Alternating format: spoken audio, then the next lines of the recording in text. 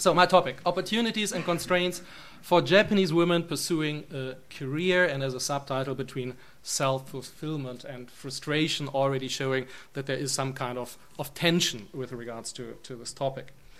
I'd like to show you as a start a headline that is from an economist not that long ago, from the 29th of March, so just a couple of weeks ago. And the title was Japanese Women and Work, Holding Back Half the Nation.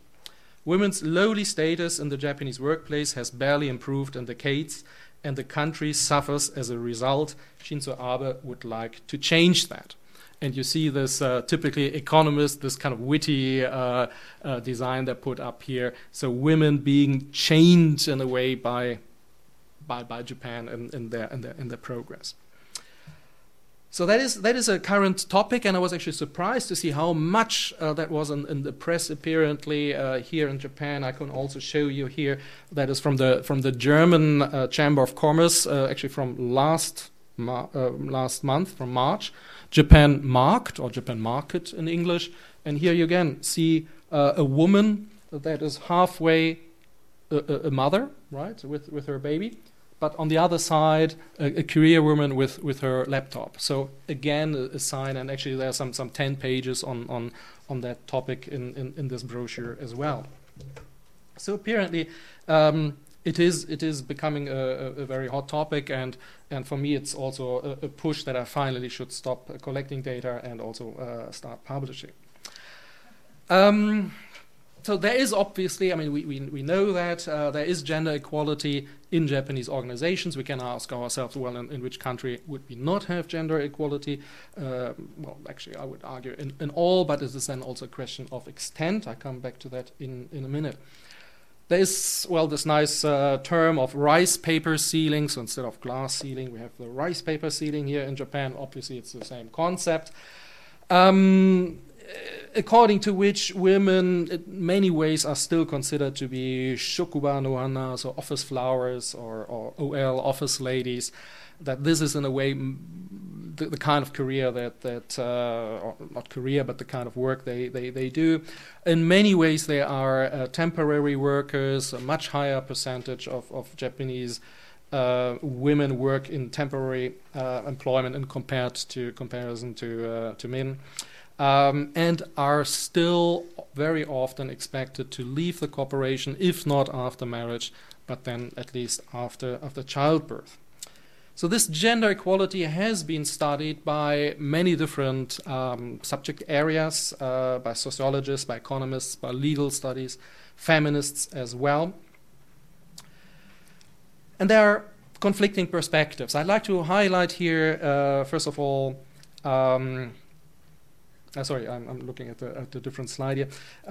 Gender equality in Japanese organization exists, yes, but we should acknowledge that change is occurring, and that is also very much now the topic that I was looking into now, because I saw a lot more change than in previous years when I also looked at the same topic.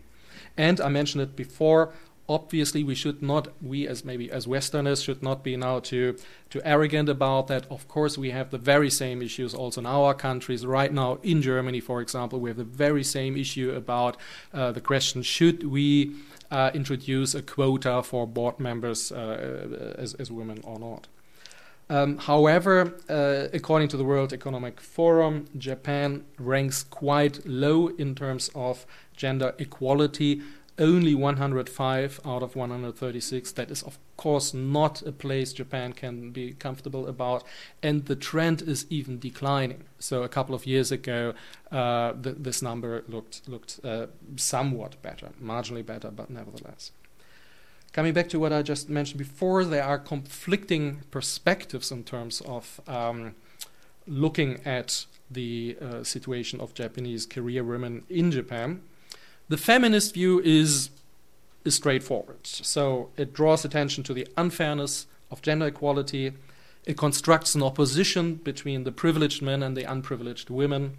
It aims to lessen the power of privileged males. So it's not just reporting about occurrences, but it is trying to make a difference, stepping in as researchers and trying to bring about a change.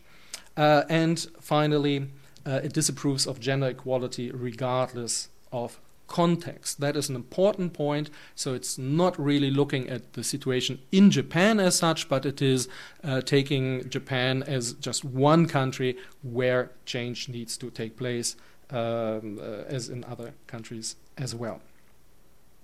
So this is the feminist view. But there is also a further view that we can highlight, which is what I call now the emic view. So let's say country specialists, Japanologists that look at Japan, and they don't have now the agenda of feminism, but they call for descriptions, practices of organizations as they are seen from inside the country, from the indigenous perspective, and trying to explain and show the understanding of gender equalities as they are part of the wider societal context. Both of these perspectives, the feminist view and the cross-cultural view, if you want to, the emic view, usually take similar perspectives as they often take the perspective of, let's say, the minority of academia. So women can be perceived as a weaker position, being in a weaker position in business. So trying to assist to give voice to this clientele, whereas cross-cultural management is giving voice to, let's say, non-Western societies, non-Western business systems, against the dominance of the Western model. So they do take, in many ways, similar positions, but here apparently there is a contradiction. So the feminist view is stressing the inferior position of women, whereas the emic view is somewhat not excusing, but trying just to explain why just it is as it is. So there is a disagreement between these two streams, and that might indicate that we can improve, in a way, both perspectives to bring them somehow together. Another point that is often stressed when we look at career opportunities of Japanese women within Japan is the option for these Japanese women to actually work for a foreign corporation, for a multinational, often a Western multinational, where conditions might be different. And indeed, Western multinationals often are considered to offer more egalitarian working environment models, reflecting home country situations. Foreign subsidiaries in Japan are considered to be relief routes, gaishikei, for career-minded Japanese women who see that they have not these same opportunities in the domestic context. And finally, these foreign subsidiaries offer women the possibility for more advanced positions, better training opportunities, better salary, also because of the fact that there is no such thing as, at the very start of a career, this differentiation between the two tracks of Sokushuku and Ipponshuku. So this is in a way the background of my study, and where I'm now trying to come in with the following contributions is as follows. I would like to see to what extent Japanese women have now discarded traditional gender roles in favor of more professional ambitions and career opportunities. I would like to see or produce or help to understand more the motivations of Japanese women's career choices, both with regards to foreign corporations and with regards to domestic ones. See how and which degree these Japanese women can also be a change agent for a wider change in society beyond the question of career opportunities in Japan for Japanese women. And finally, uncover a societal mechanism of more broader relevance. Also, what can foreign subsidiaries bring in as new ideas to Japan? Foreign companies doing different things abroad is one thing, but if they do different things from Japan within Japan, maybe that is also something that can be used as something to learn from. So what I did so far? My research approach is a qualitative one, so I'm not sending out lots of surveys, which I then would statistically analyze. I do interviews with female professionals working in foreign subsidiaries in Japan, mostly those. Most have actually also work experience in domestic organizations, but I do increasingly go beyond that. Just 2 hours ago, I was sitting in Hibiya Park doing an interview with a Western diversity expert. So we were sitting there for 2 hours, and I got also her outsider view, which is also very helpful. So I do this with semi-structured interviews, 1.5 to 2 hours. Tape record them. Some poor student assistants have then to transcribe that. So 1 hour interview means 4 hours typing. Well, in the end, I have some 2,000 pages that I will code and find some patterns or so in that. Here you see very quickly, so I actually started out this project I was still based in the UK at that time with an MSc student, Japanese, did start doing some 33 interviews for her, undergraduate dissertation, I think, or master dissertation. And I thought, maybe I can quickly publish something out of that. And that was now in 2007, and I've still not published. Because I decided then to collect data myself. Halfway it was also an excuse to come back to one of my favorite places in the world, which is Tokyo, to continue to collect some data. And so the male Westerner you see there on the slide, that's me. And I'm doing these interviews, and yes, I see here already in the audience some of those who have kindly agreed to continue doing interviews with me, and that is in a way my data source.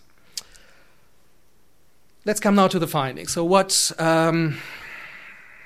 picture can I present you? If I had given this presentation when I started this project, I had a much clearer picture. It was easier for me to see this picture. It was or would have been easier to present that picture to you, because it was a much more straightforward picture. One of discrimination, little career opportunities for women, full stop. And I would not have had to explain much more. And then I could move on to the foreign subsidiaries and explain the differences. But in these last years, in particular in these last years, maybe in the last 2-3 years, I think in Japan there was a lot of change with regards to this topic. The question is, of course, how do you compare now? If you compare the current situation in Japan with the situation in other countries, I would still come to the conclusion not much has changed after all. Japan is still having more problems in this with regards to this issue than many other countries have, in particular, let's say, Scandinavia or so. If, however, we don't take a comparison with regards to different countries, but take a comparison within Japan in terms of time, and look at the situation now and the situation 10 years ago, I would then come to the conclusion that, yes, a lot has changed. So it is very much a question of what do we compare now? Do we compare with other countries, or do we compare within Japan in different time horizons? So therefore, it is a much more ambiguous picture that I get confronted with when I do my interviews. But nevertheless, I would argue that female managers are still an exception. There's still a strong rigidity in Japanese corporations due to also societal, very much ingrained patterns. And also, interestingly, when Japan came into the crisis some 20 years ago, many things have changed where you could have argued, well, maybe they have some value, but nevertheless Japan changed in terms of, I don't know, a seniority system or lifelong employment or so. And it would have been much more difficult to defend the apparent discrimination in terms of women having a career, but nevertheless that was very sticky, and not much has changed on that side. So indicating that even though this is not something where you can easily defend it in terms of managerial reasons, nevertheless this has not changed for a long time, indicating that this is very much ingrained and not easy to be changed. So why? If it's not that easy to change, and it is so much ingrained, culture somehow must play a role. And what I'm putting up here in italics, these are citations, so to give you a bit of a flavor of my findings. So a citation that I did get was, the status of women is something which has been ingrained in the culture for centuries, and that's difficult to change. So women are exposed to strong pressures of conformity with these traditional female roles still. So what kind of cultural reasons? How can we break that down? So first of all, expectations from men. As a quote, men expect women to stay at home, do the cleaning, cook for the men, and raise the children.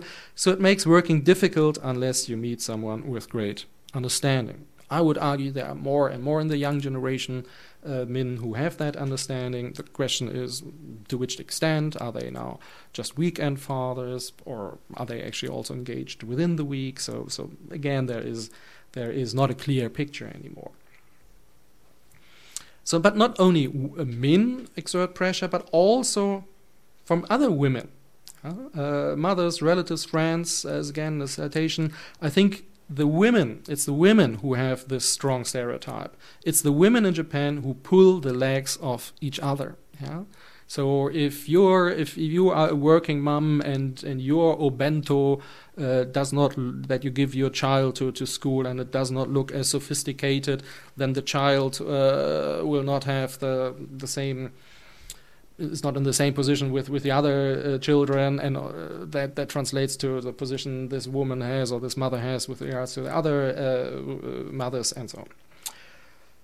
Another point is that cultural barriers in terms of gender equality are also there, even with career-oriented women. It's not possible for men and women to be completely equal. The brain is different. Physically, they are different. That is a citation that I got from a career woman. Yeah? So even, and I had heard that often, there is still the understanding it's completely justified, or it is justified, that men make more money than women. After all, they have more responsibility. And indeed, in Japan, the wage differential for the same job is about 30%. Men do make about 30% more than women on the same job. So these were some cultural reasons, but there are also more hands-on, if you want to, managerial reasons why women don't have the same opportunities in these corporations. Separation of male and female spheres. So a woman's role involves a great deal of admin, such as photocopying. Men don't have to do this. So within companies, or before, here on campus, we are here on Sophia campus, you can testify to that women and so male and female students, they have the same abilities, they graduate at the same time, but then women have a completely different jobs assigned than men once they go into the workplace. Focus on group cohesion. Men have to gather together. So men have to gather together and go for their men-only nights out. Women cannot socialize because they have their responsibilities at home. And of course, we all know how much decisions are actually taken over a glass of beer, and women are not in these circles. Focus on group homogeneity. I think also in Japan a very important issue, not to be neglected. Men at work are one group, and they just like people who are similar to them. Maybe they are even scared or feel threatened by something which they don't understand, that is women. Also foreigners, another weird species here. No? And this group homogeneity has always, so homogeneity, the other side of homogeneity is discrimination. You can only be a homogeneous group that is very well doing, so has very sophisticated decision-making processes. So homogeneity can have really advantages, but in order to have that homogeneity, you need to protect yourself from outsiders, and in this very fine-tuned way of decision-making, women can already perceive to be outsiders. And then we have the hierarchical corporate structures. Again, a citation. I do think that there is still a strong stereotype, which is that women are inferior to men and are just not part of these hierarchical structures that do exist in companies.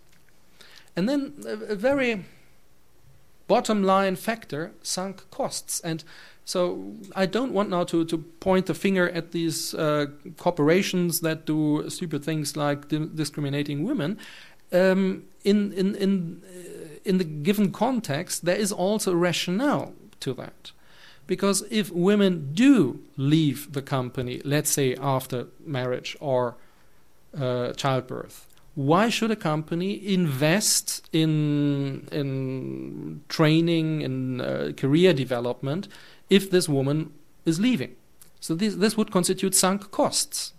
Of course, it's now difficult to say where so chicken egg thing. So women might leave the corporation because they don't have any career opportunities anyway, and that because of that leave. But the corporations will say, well, why should I invest in the career of a woman if she is leaving? No? So what is coming first here? So it shows you the dilemma that we have here. Another point is that to increase diversity is difficult to build up. So let's assume we have a board, or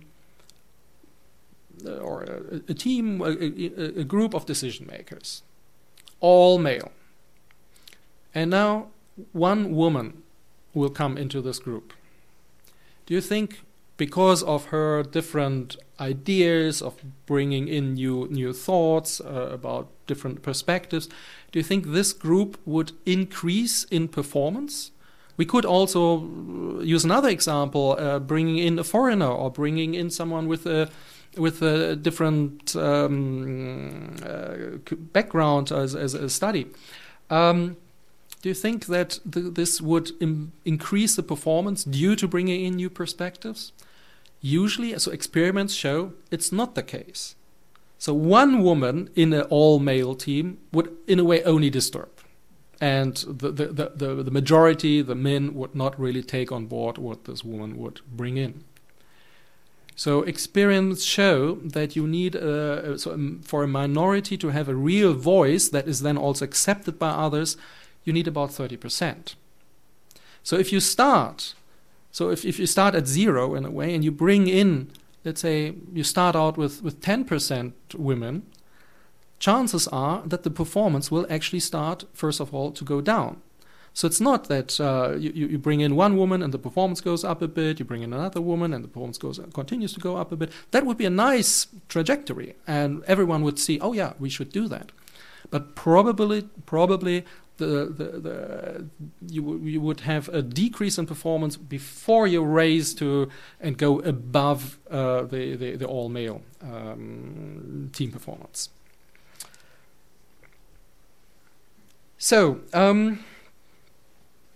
I've given you a couple of reasons why I believe this problem does exist. What has also changed is the situation or the perspective women take to this issue. So there is an attitudinal transformation underway.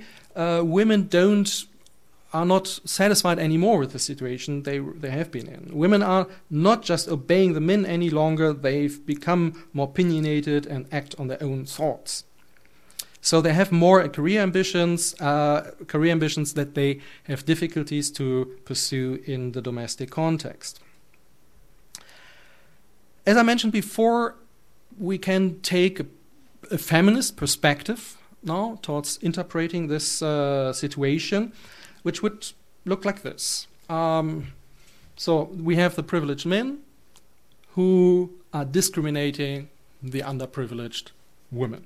Who the bad guys are is pretty clear here, the guys. And I was wondering to which degree these Japanese career women agreed to this perspective. And for me, rather interestingly, that was not what Japanese women had in mind in a way when they talked about this. So I did ask about the role that men have in this situation. Are they the bad guys? Are they the oppressors? Or maybe are they also somehow being oppressed? And interestingly, what I found from the answers of my interviewees was that it's not necessarily only about gender, but also, and maybe even more so, about age. So what age group are we talking about? And maybe also not just about individuals, but the system, if you want, to the corporate system as such. So I mentioned the constraints that women feel in terms of their self-actualization, but we can also talk about these constraints for men, because men, at least younger men, often don't wish to have all these long work hours anymore that they perceive as increasingly onerous, or also don't see the reason for that and would like to spend more time at home with the family and so on. The quote now from a woman: the whole socializing culture where you have to go drinking with your boss every day, young people don't want this anymore. They value their personal lives. So Japanese women in many ways sympathize with Japanese men because they also feel constrained. And Japanese women also see the change in values that young men have. I don't know to which degree also there is a change in behavior, but at least as a kind of first step, Japanese men, young men, start to have different values about the role of genders and so on. So how does that now translate into an organizational structure? And I try to depict my thoughts into this organizational pyramid of a corporation, where we do see women and men coming in as young women and men into the corporation, and both of them don't feel in a way satisfied with their situation, because yes, there is discrimination of women in the corporation, but also men do feel exploited.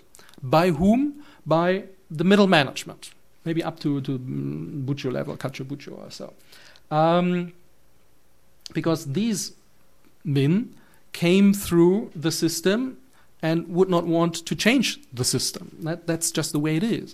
But I would say that at the very top, the C-level, CEO and those immediately below, they might be more the enlightened people, those who would like to have a change in the corporate culture, but don't have maybe also the power to bring in such a change. But I would argue that they are maybe the allies of the level below, because they think more about longer term issues like demographic change and these things. So what should change? I would argue that it is not, if I go back to my previous picture, it's not the situation we need to do something here now. Let's improve the situation for the women here. I think the picture is more complex. It is the crux of the problem, I think, is the issue is that the employment system in Japan is highly specialized. It's highly specialized also in terms of gender roles. So the men dedicate themselves very much to their job, and they can only do so because they have the backup at home, the women who are looking after the family. And so the traditional role, again, is a complete separation between men dedicating themselves completely to work, and they only can do that because of the women being at home. And the feminist model would look like yes, we want equal opportunities, but of course we are willing also to take the same duties and obligations. And with this highly specialized model, that simply doesn't work. If men are continue to work long hours, and women would now want to do the same thing, they can only do so if they are single, or at least don't have children.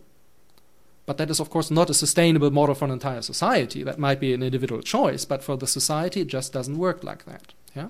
So I would argue that in order to bring the women into the company, you need also to bring the men into the family.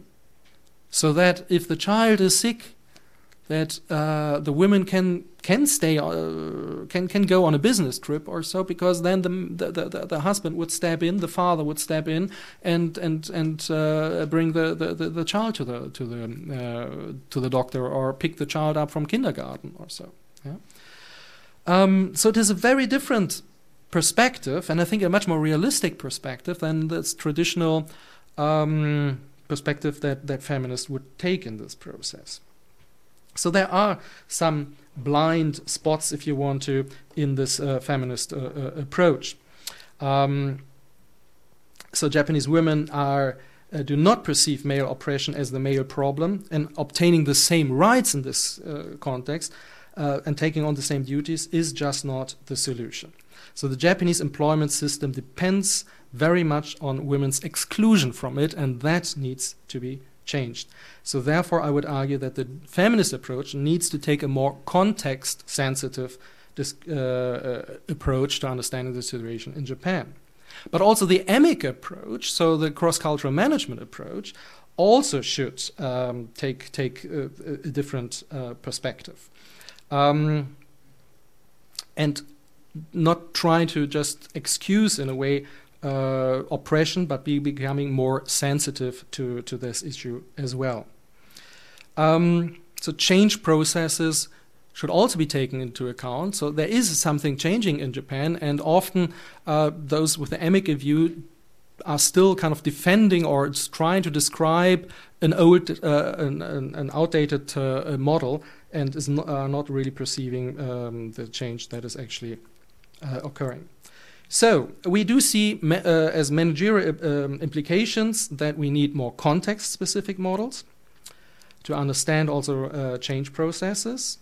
And the goal of gender equality efforts in Japan should, as I mentioned before, not only bring the women into the workforce, but also the men into the family or the household. And the key, I would argue, is work-life balance that needs to change, not just for women, but also for men. So far, the situation in Japanese corporations. Let me briefly also discuss what the other choices Japanese women have, which is to work in a foreign company. So it is, first of all, a professional choice. And let me give you some reasons. Challenging tasks offered by foreign employers, more so than by domestic corporations. If you really want to have a meaningful job, then foreign subsidiaries are the place to be. Or performance evaluation. I feel that because in foreign subsidiaries you are judged purely on performance, you have a much better chance for promotion. The remuneration is another aspect. If you think about the rewards you get when you are successful, Gaishi, so the foreign subsidiaries, will financially compensate you properly.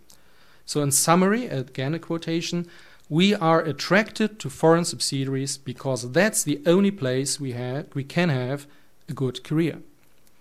So these are career reasons why women want to work for foreign corporations. They are not new. We know that.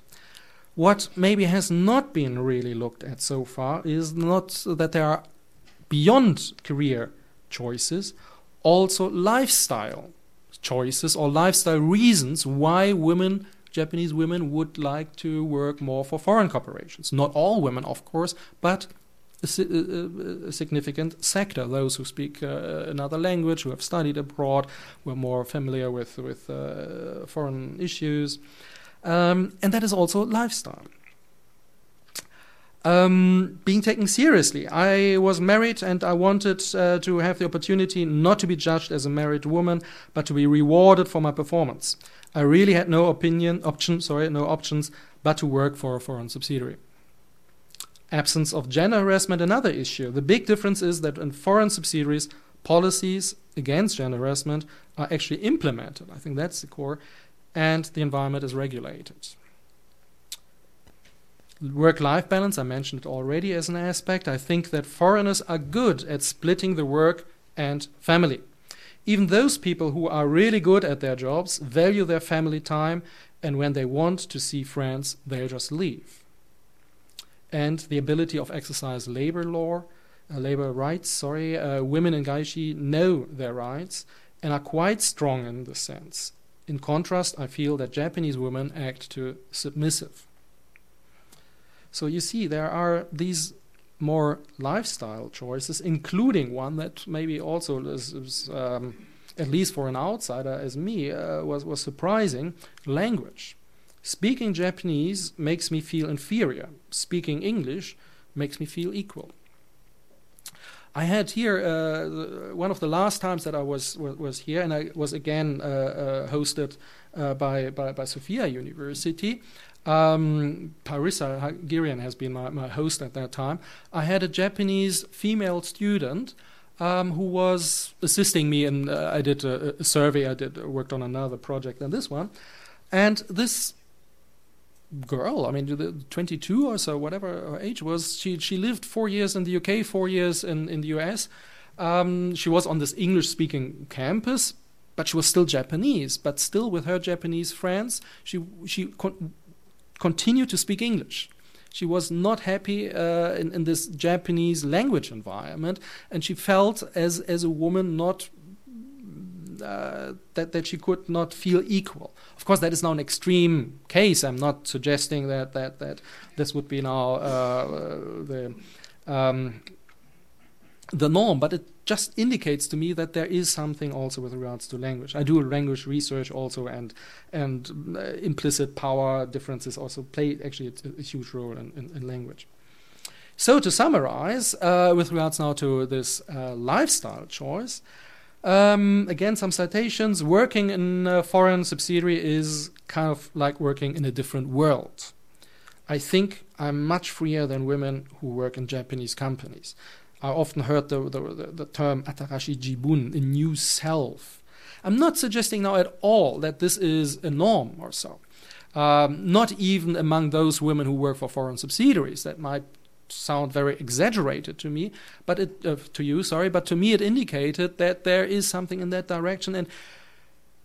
And I actually played the devil's advocate, and I often said, look, okay, I understand that you are satisfied in this foreign environment, so working for this foreign subsidiary, but don't believe that we don't have the same problems in our home context. We also are facing these problems, and men also do behave wrongly versus women, and there's also sexual harassment and so on.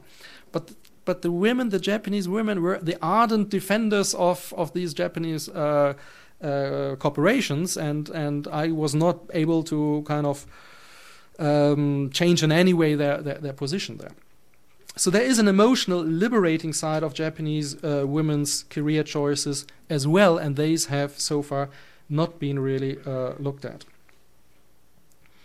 And in addition, there is a fascination of Western lifestyles. So Japanese women are increasingly dissatisfied with traditional cultural constraints, therefore idealize and over-idealize. Not all, again, certainly only part of those who actually do work for foreign corporations, who again are already a specific group.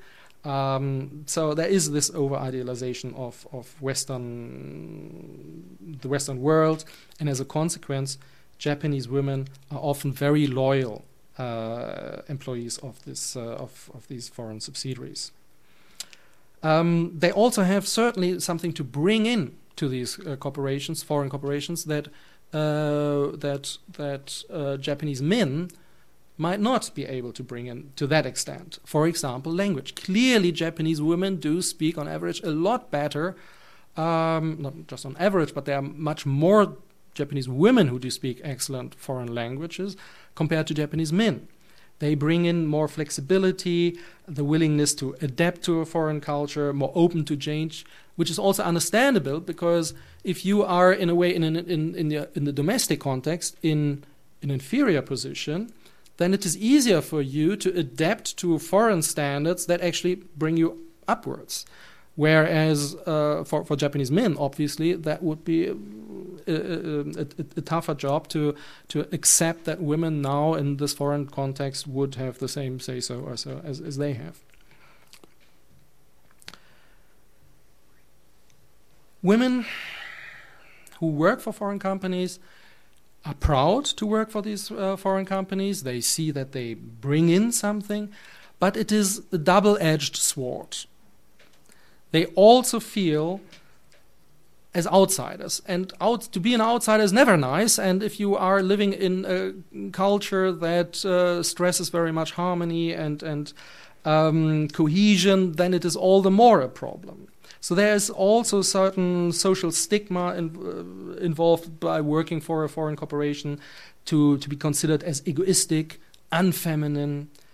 Makigumi, I heard that often, or Maki Inu is maybe not that much an in-word anymore as it used to be, but you see the context here. No? So are they now cool or are they weird? That is always a fine balance between these two, or speaking with a loud voice, let's say, because that is demanded if you are in a foreign context, otherwise you are not really taken seriously. But then if you are in the Japanese context, then being able to switch role, that is stressful. Japanese men don't, or Westerners don't have that problem of having to change between roles and to find the right role in each different occasion. So that is difficult and that is stressful. So Japanese women are seeing themselves as forerunners of change processes, but also at the same time being at the margin. And that is again a dilemma, and such a dilemma situation always causes stress. I do have some more slides, but I think I would like just to stop here because we should also have some room for question and answers. So I just hope that this presentation that I've just given you, which again is very much based on, I'm just reporting in a way, feeding back what I have received so far, that this has given you an insight, a bit of what Japanese career women, at least those to whom I spoke, have on their minds. And I hope that you in your different roles will be able to take some insights out of that and may also apply that in whatever context you find yourself in. And with that, I'd like to conclude and thank you for your attention. Thank you.